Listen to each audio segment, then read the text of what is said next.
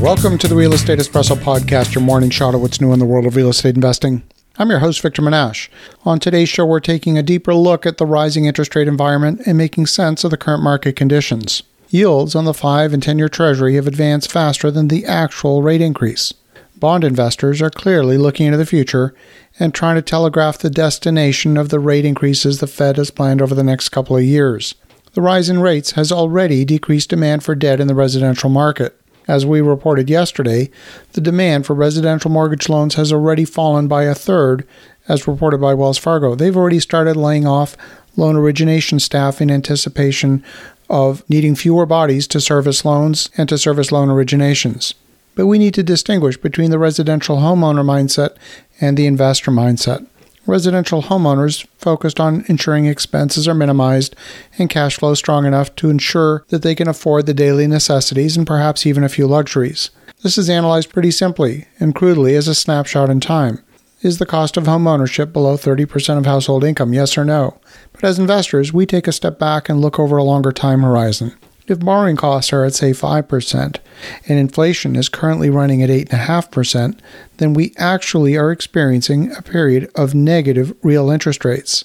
The value of that loan is falling with each passing month. If these inflation rates remain elevated for any sustained period of time, borrowing makes a lot of sense as an investor. The interest is deductible on an investment property, and the lender is actually putting cash in your pocket each month. I realize there's no actual cash transaction happening, but if you're repaying the loan with future dollars that are worth less than today's dollars, and the interest rate is less than the rate of inflation, the bank is virtually giving you free money for the entire time that inflation remains elevated above your interest rate. The Federal Reserve Board of Governors is meeting over 2 days this week, and they announced that they were going to be increasing the federal funds rate by a full 0.5 percentage point this month, and they're telegraphing a similar rate increase in June. The bond market is clearly anticipating these increases, and they've priced in those increases in the current bond valuations. We find ourselves at a peculiar time when stock prices are falling at the same time as bond prices are falling. Stock market investors traditionally divest during moments of weakness and seek refuge in the relative safety of the bond market. But there's no safety to be found in the bond market either. These investors are wondering where to put their money that's going to be safe. Well, as a real estate investor, I can give you a clue where it might be.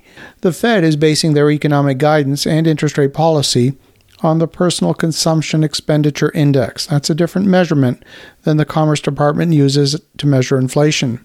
The PCE has a measure excluding food and energy, and using that measure, the Personal Consumption Expenditure Index rose 5.2% in March from a year ago, compared with the CPI, which measured 8.5% for the same time period.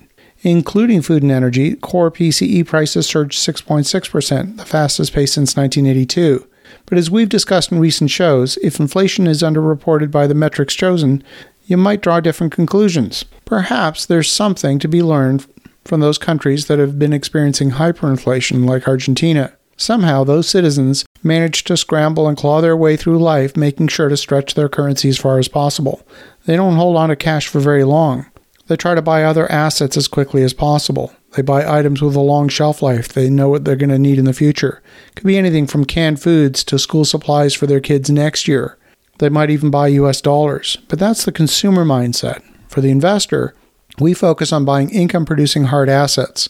We're basically playing the same game as the consumer with one critical difference.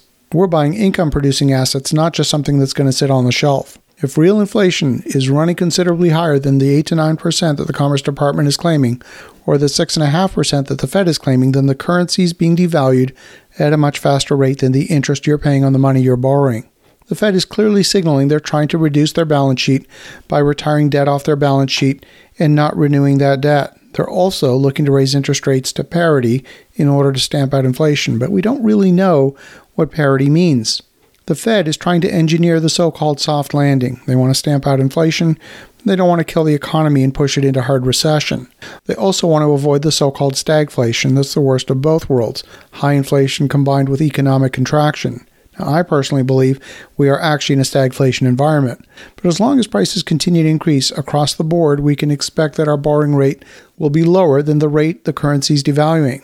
It's basically a license for a borrower to print money by paying back the loan with future dollars that are worth less than today's dollars, even after you take into account the cost of servicing that debt.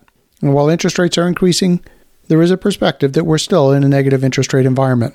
As you think about that, have an awesome rest of your day. Go make some great things happen. We'll talk to you again tomorrow.